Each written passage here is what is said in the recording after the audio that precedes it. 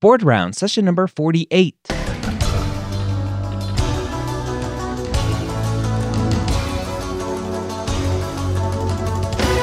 The moment you step foot on campus as a medical student, you are gearing up for one of the biggest tests you'll ever have to take, USMLE Step 1 or COMLEX Level 1. The medical school headquarters and Board Vitals are going to help you prepare for your first board exam with questions, pearls of information, and guidance to make sure you have what it takes to score high and match into your specialty of choice. Welcome to Board Rounds. My name is Dr. Ryan Gray. Thank you so much for taking some time to join me today. I would love for you to share this podcast with your classmates. If you're listening to this, you're probably in medical school, and guess what? You probably have classmates who would love to have free board prep when they're working out, when they're walking their dog, when they're driving to school, wherever it may be. Just share them. Let them know about this podcast. Share this with them. Let's go and jump into our episode today. Dr. Mike Natter back for some more Board Rounds. How are you today? Oh, I'm living the dream. Dr. Gray, how are we doing? I'm doing great. How is your chordy tympani working today? Tasting all of the things in the anterior 2/3 of the tongue. So That's we're good. doing okay. That's good. That's exactly what it should be doing. So I'm glad that's how it's rocking. What are we doing today? Hopefully, I think we're off of nerves finally. We graduated. Yeah. Yes. Thank God. Yes. We've overexcited the nerves. We are moving on to a different type of mental state, behavioral health. Yes, I will hopefully do better with the mental health, behavioral health stuff than with the nervous system. I'm sorry to my neurology wife. I do think that there is a little bit more intuiting that we can do on these questions if we're not sure. And I also do want to say that from what I recall from my Step 1 exam, which was now 5 years ago, I recall there being a significant amount of these behavioral type questions. So they seem like they might not be relevant to you if you're not trying to go into the mental health field, but they actually are going to pop up on your tests. Okay. Let's do it. Here we go. A 20-year-old student presents to the emergency department with palpitations, insomnia, and anxiety for 2 months. She reports feeling irritable and experiencing severe mood swings that are interfering with her sleep and relationships. She admits crying spells and frequent fights with her friends and family. She's lost 12 pounds in the past 2 months and has no apparent alteration in her diet or physical activity, although she is happy with her weight loss. She denies any past medical or psychiatric problems, but her friends have always been worried that she eats too little. She drinks 2 to 3 beers each weekend and denies any tobacco or illicit drugs. The patient's temperature is 99.5 degrees Fahrenheit. Blood pressure is 148/62. Pulse is 122 and it's regular. And her respiratory rate is 28 per minute. The exam is significant for a fine tremor of the hands, warm, moist skin. Her eyes and eyelids do not move together during a finger following test with steady head. Which of the following is the most likely cause of her symptoms? Is it A, generalized anxiety disorder? B, anxiety due to a medical condition? C, somatic symptom disorder? Or D, conversion disorder? Oh boy. So just a few things from the vignette side of things. So we have a student, right? And so students is this surrounding tests and performance anxiety. They don't really mention anything about that. So that's just something that popped in my mind. Talking to pre-med students all the time, they seem to be struggling with that. The palpitations was interesting. And then on her exam, it shows her pulse is 122. So I'm like, oh, that's a little tricky. No psychiatric history, medical issue in the past. Her weight loss is interesting with no change in diet and physical activity. So that is kind of interesting and is starting to give me some thoughts and some ideas. Mm-hmm. But yeah, the crying spells and mood swings and everything. So I think it's very easy looking at these answers here to go straight to A, potentially, where it's like, oh, this anxiety disorder. But there's all these other like clinical issues as well. The temperature's a little bit elevated. The blood pressure is a little bit high. The pulse is high. This physical exam with the tremor. So I think there's more than just a potential general anxiety disorder. So I'm probably going to shelf that one. Conversion disorder would be, is she manifesting these in some way, these symptoms? I don't think so based on everything here. So I'm going to throw that one out. So I'm left with B here, the anxiety due to a medical condition, and then somatic symptom disorder. I don't really remember what somatic symptom disorder is, but B is really calling to me because we know she has anxiety because it says she's had anxiety for 2 months. And then the medical condition part, there's something in here that tells me she has some sort of, whether it's a thyroid issue or some sort of hormonal issue where her system is just out of whack with her pulse high or blood pressure high. She's losing weight. And so obviously when you're in that kind of state, you're going to have some sleeping difficulties, and sleeping difficulties is going to contribute to anxiety as well as having the increased hormones and other stuff going on as well. So I'm going to go with B here.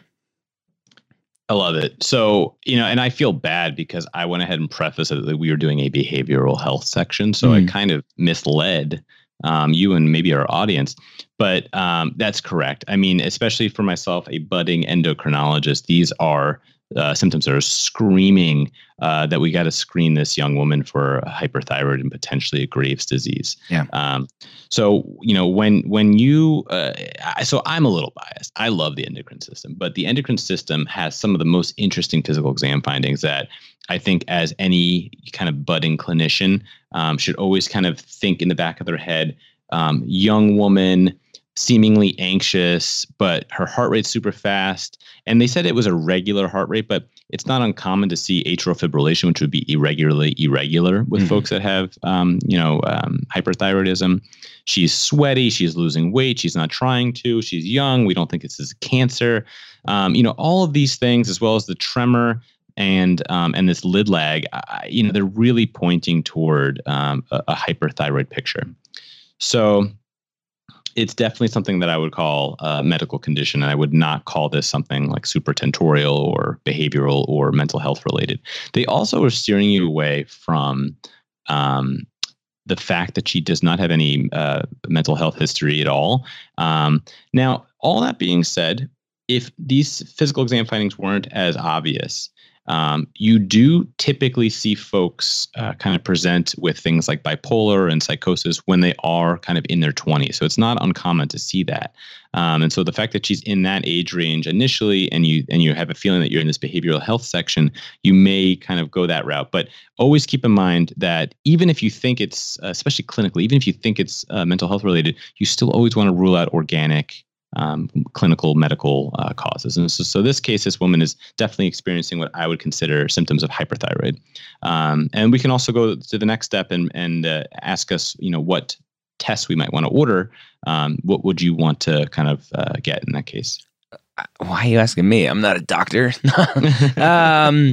So, I mean, specifically for hyperthyroidism, obviously you want TSH, you want T3, T4, all those fun things to see what's going on. Exactly. Yeah. So like that will give us the answer relatively quickly. If she has a very low or undetectable TSH, remember that hyperthyroid gives you a low or undetectable TSH. And if she has a very high or elevated T3, T4, with T3 being the active form of the thyroid hormone, so that's probably the better one to get in this case, then that would be helpful. There are other conditions that can also cause these kinds of things, specifically other endocrine conditions. So, if her blood pressure is a little bit elevated, if her blood pressure was elevated all the time, she was sweaty, she was having these outbursts, this is much more rare, but you can consider something like a pheochromocytoma. Oof, that's a fun one to say. A good one. Pheochromocytoma. We can even break that down. Pheo actually means ugly. And then the chromaffin cells of the adrenal medulla. And then anything ends in oma, remember, it's just a mass or a tumor. So you have a tumor of your adrenal medulla, and that adrenal medulla usually spits out, epinephrine, norepinephrine, adrenaline. So now you're just spitting out that all the time. Yep. So you have the symptoms of being kind of adrenaline, running through your system. So you're going to have tachycardia, you're going to have hypertension, you're going to be diaphoretic, you're going to be anxious. And if, let's say, she happens to have some thyroid dysfunction and a pheochromocytoma, and maybe her calcium's messed up or her pancreas is messed up, you want to make sure that you also are thinking about things like MEN or multiple endocrine neoplasia. We're getting way off on tangents here. Yeah. But isn't there MEN 1 and 2 as well? There's MEN1, MEN2A, and MEN2B. Ooh. And they have or not 2B characteristics. Whoa. Exactly. Okay. But I don't want to go too far down the rabbit hole. Okay. But yeah, correct. But these are things that you can consider besides hyperthyroidism that might also be causing your symptoms. But this is looking much more like hyperthyroidism. Okay. Right. And then the wrong answers here. Any Sure. or key takeaways there? Yeah. So we could touch base on a few things. So when we think about conversion disorder, it's usually characterized by these like neurologic symptoms that can't be explained away by like a medical or neurologic condition. Mm-hmm. And it's usually in the setting of something going on at home or at work, or there's something kind of the patient is not kind of cognizant of why or what's going on. Yep. But there's something that's kind of like underlyingly triggering it, but you can't explain it away from a neurologic or medical condition, which obviously here you can. Yeah. And just a caveat to that, I think historically the language is, they're faking it, right? And that's Correct. Not always, like, patients a lot of times don't know that they're doing this, even though something in their body is doing it. Absolutely. Yeah. And that's important to say too, also, because you never want to kind of stigmatize your patient. And even though you as the clinician are like, clearly, your leg's working just fine, like you're limping, but regardless, they actually truly believe that there's something wrong with their leg. Yep. Similarly, but slightly different, is the somatic symptom disorder. So I think fibromyalgia is kind of starting to fall into these categories where, again, this patient believes that there is some issue, but it's because of their emotional distress that's kind of causing their impairments. Okay. But I also don't think that it's necessarily in the same setting as like a conversion disorder where there's no like clear trigger, if I'm recalling correctly. Okay. Interesting. So potentially along the same lines, but different. It's similar. There's some differentiation that I'm not doing a good job of explaining, but there is something that differentiates the two. Okay. And then what's the other one? The other one is just generalized anxiety. So generalized anxiety is, there's some specific criteria that you have to meet. So these symptoms actually have to be present for at least 6 months in order to carry that diagnosis.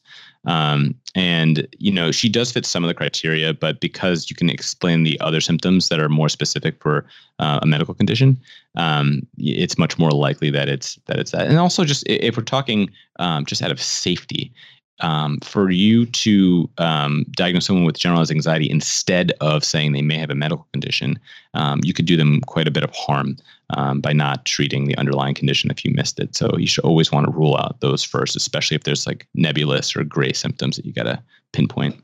All right, so there you have it. Another great episode for you with Dr. Mike Natter. Hopefully you enjoyed this episode. Hopefully you learned something from it, as you learned with me as Dr. Mike Natter was teaching me through this journey. Don't forget, you can check out Dr. Mike Natter at mike.natter on Instagram. I'm Medical School HQ on Instagram. If you want to follow me there, go check out everything that he's doing. Some amazing stuff with his artwork. And don't forget to go check out boardvitals.com and use the promo code BOARDROUNDS to save 15% off their Q-Banks or their shelf exams, whatever you need to help prepare you for your next step in this journey. Again, boardvitals.com. Use the promo code BOARDROUNDS to save 15% off. Hope you have a great week. We'll see you next time here on Board Rounds.